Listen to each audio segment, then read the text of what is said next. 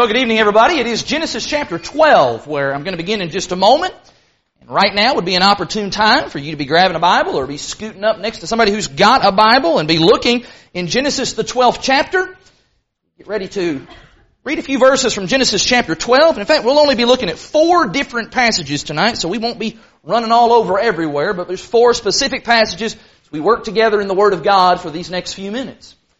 As you're turning to Genesis chapter 12, let me just say how delighted I am to see you all this evening. It is great to see everybody tonight. We do have some guests in attendance, and we just are very appreciative of the fact that you are here. Hope that you are finding everything that we do tonight to be done in spirit and in truth as we worship our great God and Father. I always love our Sunday evening assemblies for just a lot of different reasons, and I think I've even been on record before as saying I actually prefer to preach on Sunday evening more so than on Sunday morning. Maybe part of that's just because my energy level is just up a little bit more, and there's lots of different reasons for that. However, having said how much I love Sunday evening services, next Sunday night I am going to relinquish this pulpit to a young brother in the Lord who he's home for the holiday break and to be here for the next couple of weeks. And he's made it known he wants to be put to work in teaching and preaching the Word of God. And so next Sunday night, our brother Kane Atkinson will be preaching. The men have agreed to allow Kane to speak and let me just sit and listen for a change. And so I'm looking forward to that. I hope that you are as well. Just really proud of him. And I want to just take this as an opportunity to say I'm just proud and appreciative of all of those who preach and teach and serve in whatever way that you do as part of this congregation. Maybe that's a good thing to say toward the end of the year. Just thank you everyone who's a member of this congregation and the work that you do in the Lord's kingdom. In the meantime, that's looking forward to next Sunday night. How about we look forward to what we're doing right now? In Genesis chapter 12, read with me, if you will, in the first 5 verses of Genesis chapter 12, reading here about Abram, we know better as Abraham, and Sarai, that we know better as just Sarah. Genesis 12 verse 1 says, "Now the Lord said to Abram, go from your country and your kindred and your father's house to the land that I will show you. And I will make of you a great nation, and I will bless you and make your name great so that you will be a blessing. I will bless those who bless you, and him who dishonors you I will curse, and in you all the families of the earth shall be blessed." So Abram went, and as the Lord had told him, and Lot went with him. Abram was 75 years old when he departed from Haran. And Abram took Sarai his wife, and Lot his brother's son, and all their possessions that they had gathered, and the people that they had acquired in Haran, and they set out to go to the land of Canaan, etc., etc. The text goes on to say, sometimes whenever we're reading passages in the Bible, sometimes I'm afraid we kind of miss the very human element, the human drama that is actually unfolding in these black and white words right there on the printed page. Like, for example, right here in Genesis chapter 12, with Abram going to the land of promise. We read those first couple of verses there and we say, okay, way to go, Abraham. Good for you. You followed God's directions. All right, let's just keep on reading. And as a result of that, we maybe miss the significance of just a passing statement. Like the one there at the beginning of verse 5, where it says that Abram also took his wife. Which means then, I don't know if you've ever thought about this, but this means at some point between verse 3 and verse 4, Abram had to go to his wife and he had to say, honey, we're moving.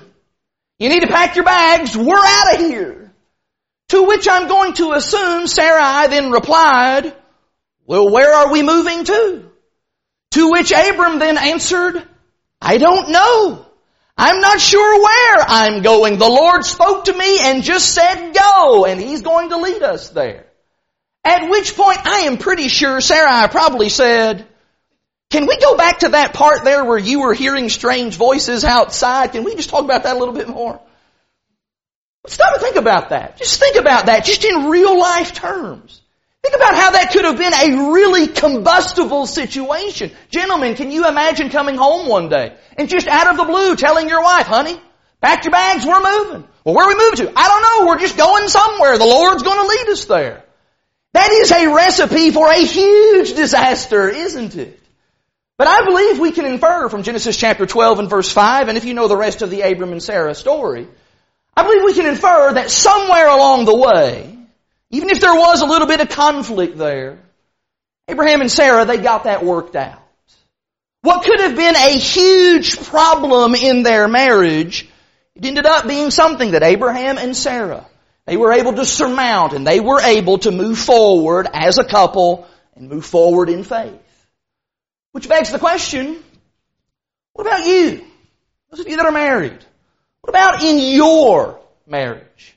What do you do whenever conflicts and problems arise?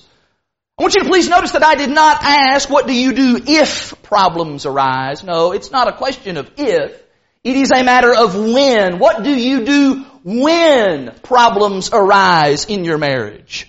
Will those problems break and destroy your marriage? Or, in some ways just as bad, do they bring your marriage just down, grinding the marriage relationship to a halt, to where what we essentially have are two people just kind of unhappily coexisting, cohabiting in the same roof, under the same roof? Do marriage problems, are they the kinds of things that result in lots of fussing and arguing and screaming that just kind of goes on round the clock in your house? Or do those problems maybe cause that ice-cold silence and tension that you can just cut it with a knife?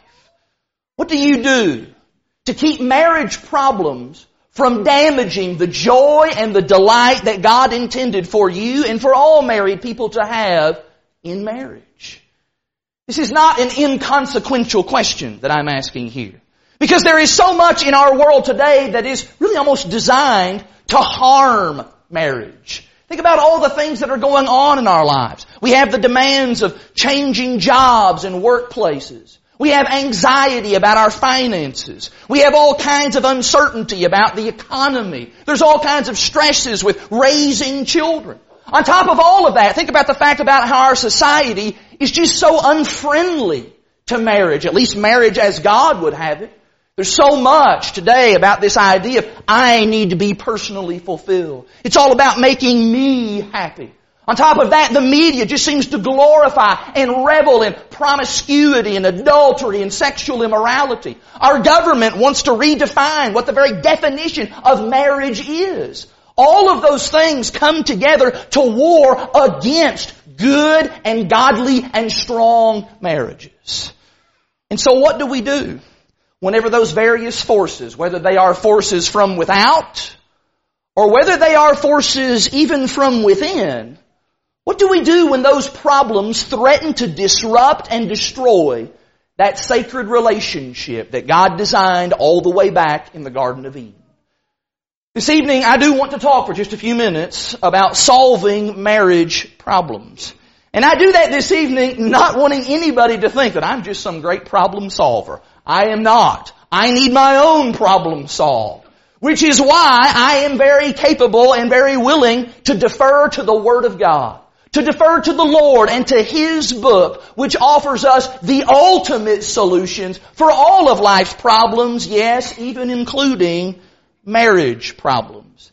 And I want us to think about those kinds of problems, at least in a couple of different directions tonight. First of all, let's think about what to do whenever we're in the midst of a fuss. When we are in an isolated argument with our spouse, and even some of the principles I'll talk about tonight, they will expand and you can put these to use in other relationships in your life. But what are we going to do when we're in the midst of an argument with our spouse, where tempers are flaring and angry words are starting to be spoken?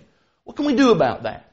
But then secondly, I want us to think about this idea of marriage problems in kind of a bigger view, more of a long-term direction. Let's think about what to do whenever marriage is just in a constant state of just unpleasantness. There's just ongoing friction and tension. There's just this ongoing problem. Let's think short term, and let's also think long term about three big principles. Three really huge principles that will help us not only to survive the storms of marital conflict, but secondly, they will help us to come out on the other side so that we can thrive as husbands and wives seeking to serve the Lord. And I want to start that tonight in maybe the most famous marriage passage in all the Bible. It's in Matthew chapter 19. Would you find Matthew 19? That's where we're going to get this first big principle from the Word of God. Because it is in Matthew chapter 19 that Jesus is going to preach a sermon on marriage. And in that sermon, what he's going to do is he's going to tell us that we need to start right. And the way that we start right is by saying no to divorce. I'm reading in Matthew chapter 19. Look first of all in verse 6. In Matthew 19 and in verse 6, Jesus says, "So they are no longer two, but one flesh. What therefore God has joined together, let not man separate." What we want to do is we want to start right here. And we want to get this right here as our bedrock. We want to make this our foundation because we're going to build everything else on this key principle. Too often what happens is we get into a quarrel or we get into a spat. Maybe there's some hurt feelings that results from that. And then that begins to escalate a little bit and then more words are said. And the next thing you know, what happens is one partner in that marriage is asking, "I wonder how much a lawyer costs. And I wonder how we're going to be able to divide up all of these marital assets. And I wonder who's going to get the kids on what weekend." When what we really need to do is we need to pump the brakes. And we need to be asking the question, what does God want me to do? What does God want me to do in my marriage? When there's problems, when there's difficulties, even when there's not problems and there's not difficulties, what does God want me to do? Well, Jesus in this passage is absolutely clear about that. In verse 6, Jesus says, "What God has joined together, let not man separate." I must tell you that it is mind-boggling to me that brethren continue to debate and fuss and ask so many questions about the subject of marriage, divorce, and remarriage, when the truth of the matter is, there really shouldn't be many questions about marriage, divorce, and remarriage. Because this text here in Matthew 19, it's really not that hard to understand. It is remarkably clear. The teaching here in Matthew 19 is what? The teaching here is don't get a divorce. In fact, everybody really gets all excited. Everybody wants to jump right down to verse number 9. Everybody wants to talk about what about the exception? What about the clause, the contingency legislation that the Lord gives there in verse 9? But you need to understand, that's not where Jesus starts the sermon. Jesus doesn't start the sermon in verse 9. Jesus actually starts the sermon back up in verse 4. Would you find verse 4? In verse 4, Jesus answered the questions that he was receiving about divorce. He said, "Have you not read that he who created them from the beginning made them male and female? And he said, therefore a man shall leave his father and his mother and hold fast to his wife, and the two shall become one flesh." That's a quotation from the book of Genesis. "So they are no longer two, but one flesh. What therefore God has joined together, let not man separate." They said to him, "Well, why then did Moses command one to give a certificate of divorce and to send her away?" He said to them, "Because of the hardness of your heart, Moses allowed you to divorce your wives, but from the beginning it was not so. I say to you, whoever divorces his wife except for sexual immorality and marries another commits adultery." Let me just stop right there. If you had met somebody, if you had ran into somebody after hearing Jesus deliver that sermon, like you were there in person, you heard Jesus preach and say all of this stuff, and you ran into somebody and they said, "Hey, did you hear Jesus preach today?" And you say, "Yeah, I did." They said, "Well, what did he preach about?" And you say, "Well, he preached on marriage." Oh, wow. What did Jesus preach on marriage? How would you summarize that sermon? How would you summarize those verses we just read? The summary of that sermon is pretty simple, folks. Jesus says, don't get a divorce. Stay married. That's what Jesus said here. That's what this text is teaching emphatically. And Jesus provides within this text powerful reasons for that. Focus again on verse 6. Jesus says that they are no longer two, but one flesh. Notice, you can't divide one. That just doesn't work. There are some things in this life that are just indivisible. If you had, for example, if you had the Mona Lisa, the actual painting of the Mona Lisa, and I said, "Hey, how about you tear that thing in half and let's share it?" Well, that's not going to be any good. That's not going to benefit either of us, is it? No. Why? Because the Mona Lisa, it's indivisible. In the very same way, really in a much more important way, Jesus says that marriage must not be divided. We're talking about one here. Furthermore, look in verse 6. Jesus says we are not to divorce because God has joined us together. Let me ask you, if God joins something, whether that's two people or whether that's two of anything else, Who in the world has the right to come along and say, well, I'm going to separate that. I'm going to fix that. Lord, you messed up there. I'm going to get in here and I'm going to make this thing the way it needs to be. That's absolutely crazy for anybody to have that kind of audacity. And has it occurred to any of us that in all the discussion in our world today about gay marriage, we are usually very, very quick to jump on verse 4 and on verse 5, and we point out from those verses that it says, God says marriage is between a man and a woman. God's not going to join two men together in holy matrimony. God's not going to join two women together in holy matrimony. We emphasize, verse 4, verse 5, marriage is between a man and a woman. And I understand that, and we ought to emphasize that. But why is it we are not making nearly the same amount of fuss over verse 6 where Jesus says, let not man separate. What God has joined, it must stay together. Now you tell me, you read those verses, you tell me, what is God's will for your marriage? God's will for your marriage is to stay married. Somebody says, all right, well, Joshua, what about all that stuff there in verse 9? I know about verse 9. I've read verse 9. I've studied verse 9. I know about the exception clause where Jesus says, except for sexual immorality. I understand about all of that. But again, even despite that, Jesus is crystal clear. There is one and only one reason for divorce.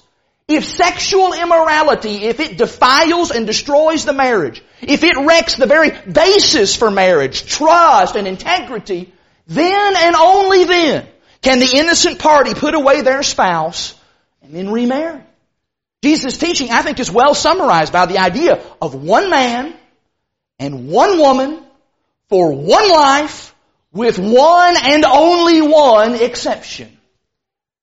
Now, having said all of that, somebody's maybe thinking right now, well, Josh, what's any of this got to do with marital conflict? I thought we were talking about marriage problems tonight, not a big dissertation on marriage, divorce, and remarriage. I want you to know now, this has everything to do with marriage problems. Because what this does is this puts a solid foundation under our marriage. It establishes the right mindset that's going to undergird everything else that we do as husband and wife. Jesus wants us to conceive of the marriage relationship as being something permanent, concrete. That it is not something that can just be kind of dissolved on a whim. You know, you burnt the toast. I'm done with you. I don't like the way you smell lately, the aftershave that you're wearing. Or I'm in a bad mood today. I'm going down to the courthouse. Or I found somebody who makes me a whole lot happier than you do. No, no, no, and no. Jesus says marriage is permanent. And if you're thinking, by the way, here, wow, that's tough stuff. That's really tough teaching. Well, congratulations. That now puts you with the disciples. Look at verse 10. The disciples, after hearing all this, they said to him, if such is the case of a man with his wife, it's better not to marry. These guys understood that, you know what? That is pretty tough. You know what Jesus is doing here? What Jesus is doing here is He is erecting some boundaries that help provide a hedge around marriage to help us see that the relationship that God created, that it is unique and that it is special and that it must be protected. Young people, you might be thinking, I'm getting anything out of this lesson. Young people, listen to me right here. Do you understand and do you see what Jesus is telling you? If you want to avoid marriage problems down the road, then what you need to be doing right now, you need to be finding someone who's going to start right with you. You need to find somebody who's going to share the same ideas that you do. A genuine commitment to marriage and to be married for life. By the way, does this principle work in a fuss? If me and my spouse, if we're fussing, is this principle going to help us? This principle is absolutely going to help us.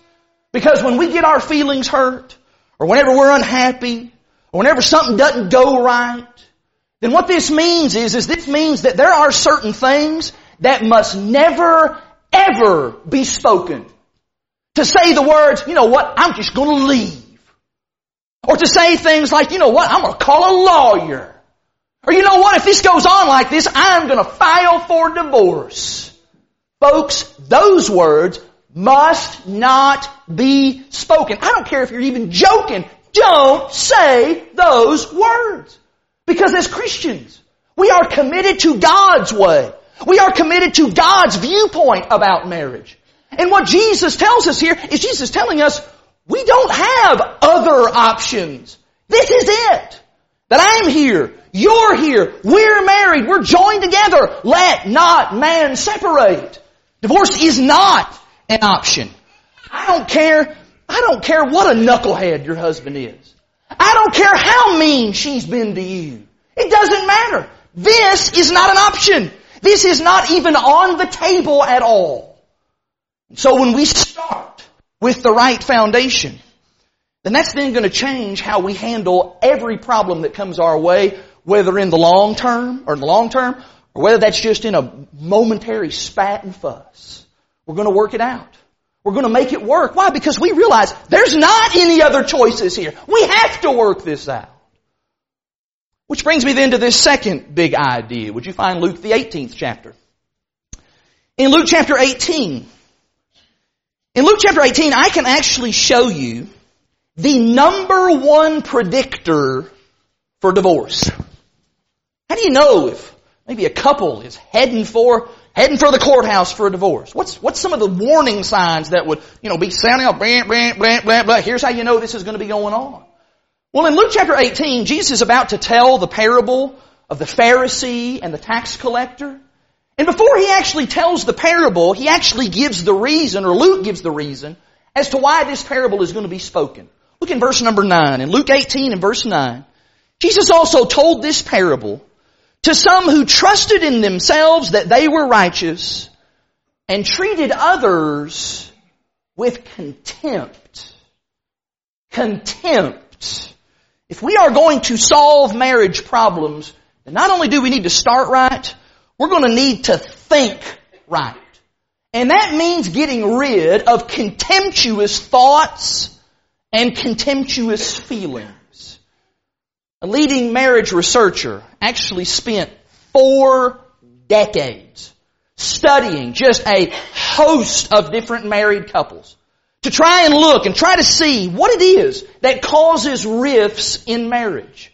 And as he studied those folks, and as he studied some of those that ended up ending in divorce, he found a very clear pattern threaded through all of those that ended in divorce.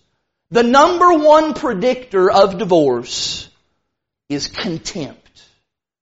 I'm just disgusted with you. I think negatively about you. Whenever you're talking, I'm rolling my eyes, maybe literally or figuratively in my mind, because you're just so clueless. You're just so dumb. Utter disdain. Now I realize that every couple is going to experience some of those momentary annoyances and aggravations. I'm pretty sure I push the limits of that with my wife on a daily basis. But of course, whenever you are sharing your life with another human being, when you are living under the same roof day in and day out, hey, that stuff's bound to happen. But you need to understand, minor aggravations and annoyances, that's not what we're talking about here when we talk about contempt. When we talk about contempt, we are talking about the idea of just being absolutely disgusted with our spouse. We are contemptuous of who they are and what they are. And the reason that contempt is so deadly, in the words of this researcher, is because relationships die by ice, not by fire. And I thought about that, and I thought, you know what, that's a pretty apt description. That's a pretty apt metaphor for contempt. Because contempt does that. It's just like ice. It cuts us off from one another. There's no point in talking about this. There's no point in trying to talk this through with this person. He's too stupid to even understand. Why would I want to talk about this? She's never going to change. Why even bother with that? Why should we bother going and talking to maybe the elders of the church or going and talking to a marriage counselor somewhere? It wouldn't do any good. Contempt. Contempt leads to giving up, to growing more distant, to not making any effort to work those problems out. In fact, that's precisely what's going on here in Luke chapter 18 with this Pharisee. This is not a story about marriage, I understand that. But it is a story about what contempt does to a relationship between two people. Look at this Pharisee. Look in verse 10. Look at how Jesus describes this guy. Two men went up into the temple to pray. One a Pharisee and the other a tax collector. The Pharisee, standing by himself, prayed thus, God, I thank you that I'm not like other men, extortioners, unjust, adulterers, or even like this tax collector. I fast twice a week. I give tithes of all that I get. Verse 13, but the tax collector standing far off, he would not even lift up his eyes to heaven, but he beat his breast, saying, God, be merciful to me, a sinner. This parable is about a guy who thinks that he is better than everybody else.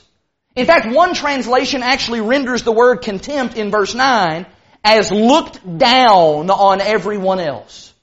That's exactly it. Looking down on someone else. Contempt comes not because this other person made a mistake or because they accidentally did the wrong thing. No, contempt comes because I am choosing to treat you like you don't matter. I am choosing to treat you like you are beneath me. I'm pushing you down. What you did, your error, your mistake, it was so foolish. It was so ridiculous. What you said over there when we were around all those people, I can't believe that you would say that. I can't believe that you would act like that. Contempt says, you know what? I'm not like that. You do that, but I don't do that. What you did, it just proves how much smarter, how much better, how much more holy, how much more righteous than I am than you. You are beneath me. And that is exactly the attitude of this Pharisee in Luke chapter 18, isn't it? That contemptuous attitude, notice there in the text, it brings about, for example, all kinds of criticism against others and even criticizing this guy right here who is in the temple doing what? He's trying to pray to God. And he's criticizing that man right there.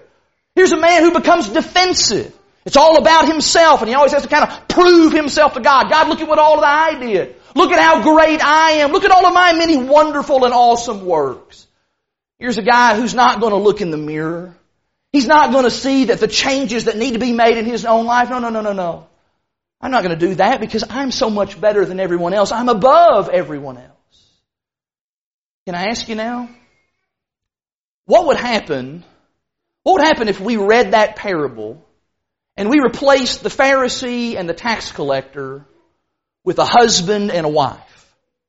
Or a wife and a husband, whichever one of those roles. Imagine how that would read. Verse 11.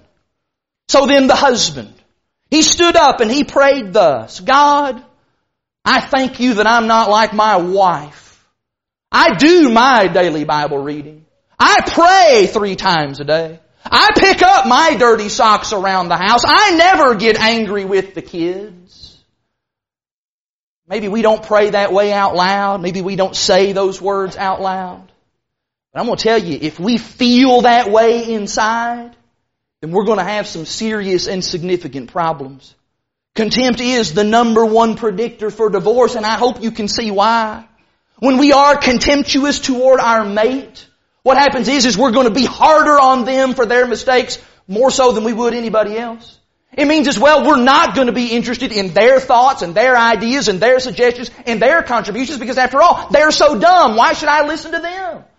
And of course, we are utterly incapable of sympathizing, showing compassion toward them because after all, I'm better than them. Why would I want to lower myself to feel the way that they do? The answer to all of that kind of stinking thinking is to think right. That I need to see myself really in the same way that this tax collector saw himself. I need to be ready to say, oh God, be merciful. Be merciful to me, a sinner. I do dumb things.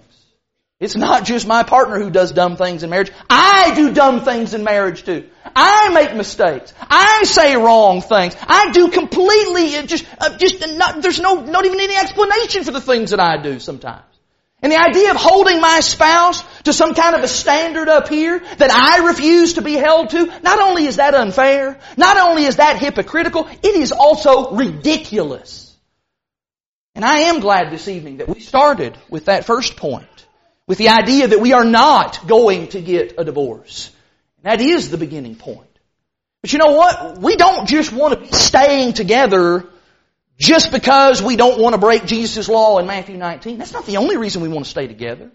We don't just want to stay together because, well, for the sake of the kids. That's why we're doing that. And we don't want to, get involved in deeper sin by getting a divorce. So we'll just kind of stick together. Let me say right here, it's better than getting a divorce. I get that. That's probably what I'd advocate to somebody.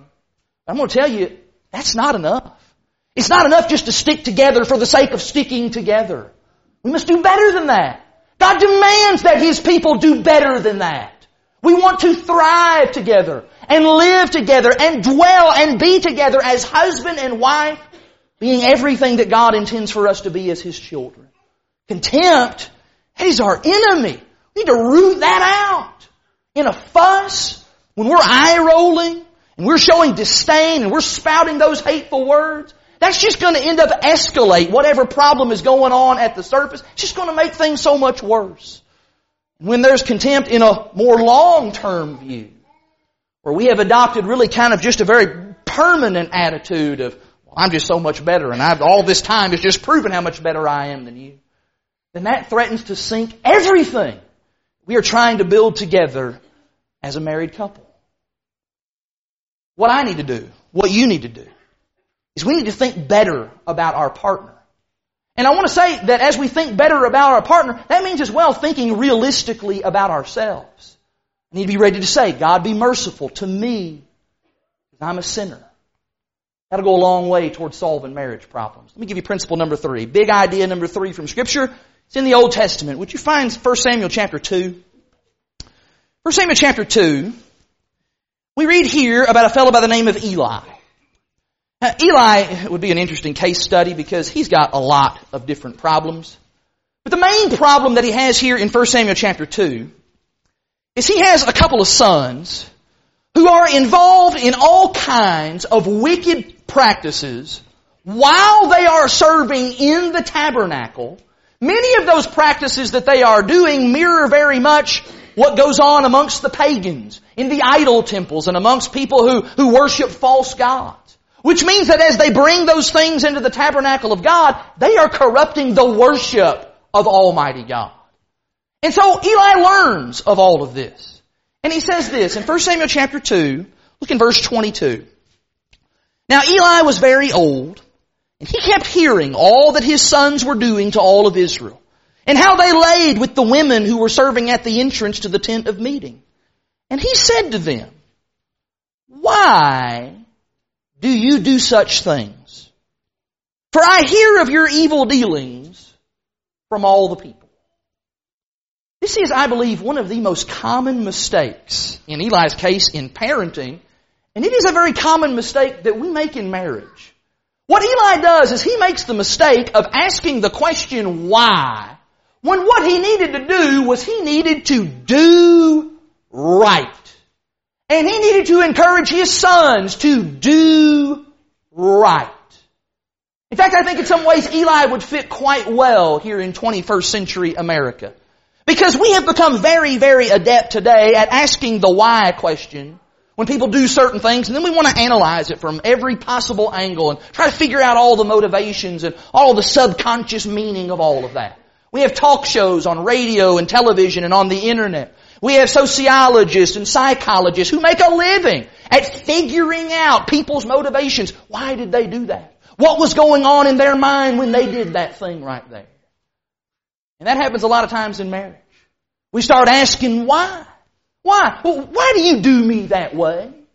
What were you thinking when you did that? Oh, I'll tell you, I know why you did that. You did that because that's the way your mother acts. We just decide that we're all just amateur mental health specialists and we're ready to just immediately start uncovering everybody's subconscious hidden motivations. Listen to me very carefully. In Eli's situation here in 1 Samuel 2, why his boys participated in those evil practices, that wasn't what was most important. Eli, you don't need to sit around and ask and speculate and pontificate about what was the reason why they did these bad things. That's not what's important here. What's important right here, right now, is doing. We need to do something. We need to do right. Eli should have said, boys, what you're doing is wrong, And it has to stop, and it has to stop right now. We don't need to dialogue about it. I don't need to hear all of your motivations and all of your explanations and all of your rationalizations about it. No, we're going to start doing right. In our marriages, it's exactly what we need as well. We need to have a bias for action. Focus on doing the right things. We don't need a bunch of psychoanalysis about why things are the way that they are. We don't need all kinds of psychobabble to try and explain, maybe even explain away the problem. No. What we need is we need two people who are going to start doing right. If somebody says, and I've heard men say this before, if somebody says, well, you know what, I don't love my wife anymore. What's the answer to that? The answer to that is repent and start loving your wife. Ephesians 5:25. Husbands, love your wives. That's doing right. I've heard women say, I can't submit to him. I'm not going to submit to him again. What's the answer to that problem? You need to repent. You need to start doing right. Ephesians 5:22 says wives are to submit to their husbands. This is really very simple. It's very, very simple counsel that I am offering here. But I will tell you, I believe it is extremely powerful. I'll tell you this, I don't think you can beat someone who comes along and says, you know what, I was doing wrong, and I quit doing wrong, and I started doing right, and I started doing right because that's what God said to do. Doing right, that is incredibly forceful and powerful. Because what it does is it puts the onus on me. Whatever is going on, no matter the layers of complexity to the problem, whatever's happening, I can always choose to do the right thing. Isn't that right? Parents, don't we tell our kids that? You can always choose to do the right thing. You don't have to take the lesser of two evils. You don't have to choose what's wrong. You always have the opportunity to do right. I may not be able to control what everybody out there is doing. I may not be able to control what everybody in here is doing or even in my own house is doing. I may not even be able to control what my spouse is doing. But I can still choose to do right. Can I give you very quickly 3 do-rights that are so important and so meaningful? Number 1, first of all, whenever you're wrong, you need to admit it. You remember King David? Whenever that prophet came to him, and in front of him and in front of the entire court, he said, you are the man. What did David say next? Oh, no, David said, I have sinned. I have sinned. Gentlemen, I'm speaking to myself chiefly here. Admitting that you are wrong, that is not a sign of weakness. It is a sign of humility. It is a sign of honesty. It is a sign of integrity as we own up to our shortcomings. I did it. I blew it. I messed up. I sinned. I'm asking God for forgiveness, and I'm asking you, my beloved, I'm asking you for forgiveness.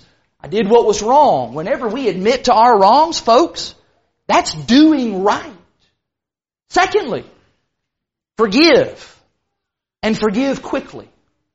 When your spouse admits wrong, and whenever they penitently ask for your forgiveness, we need to grant that forgiveness, and we need to grant it immediately. I cannot hold the past, continue to hold that over your head.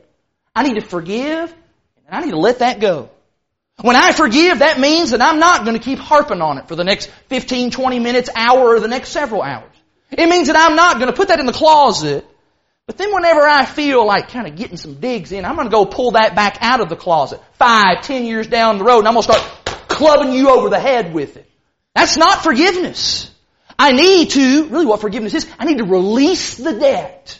I need to forgive you in the same way that Jesus has forgiven me completely and entirely. When I forgive my spouse, folks, that's doing right.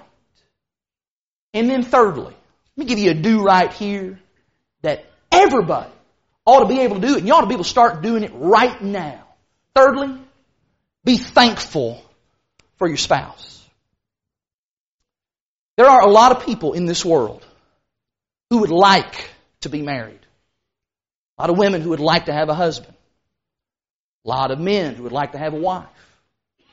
There are people who struggle regularly with the struggles of the single life. And there are others as well who know the pain of loneliness. I should even say as well, we have folks, even amongst our own number, who are widows, who lost their spouse some time back. And they very, very much, they miss them. Can I ask you, do we need to spend, 24 hours in their shoes to appreciate what it is that we do have? To be reminded of how richly blessed we are to have a husband or to have a wife? What we need to do is we need to be ready to identify something specific and particular to be thankful for in our spouse, and then we need to drop to our knees.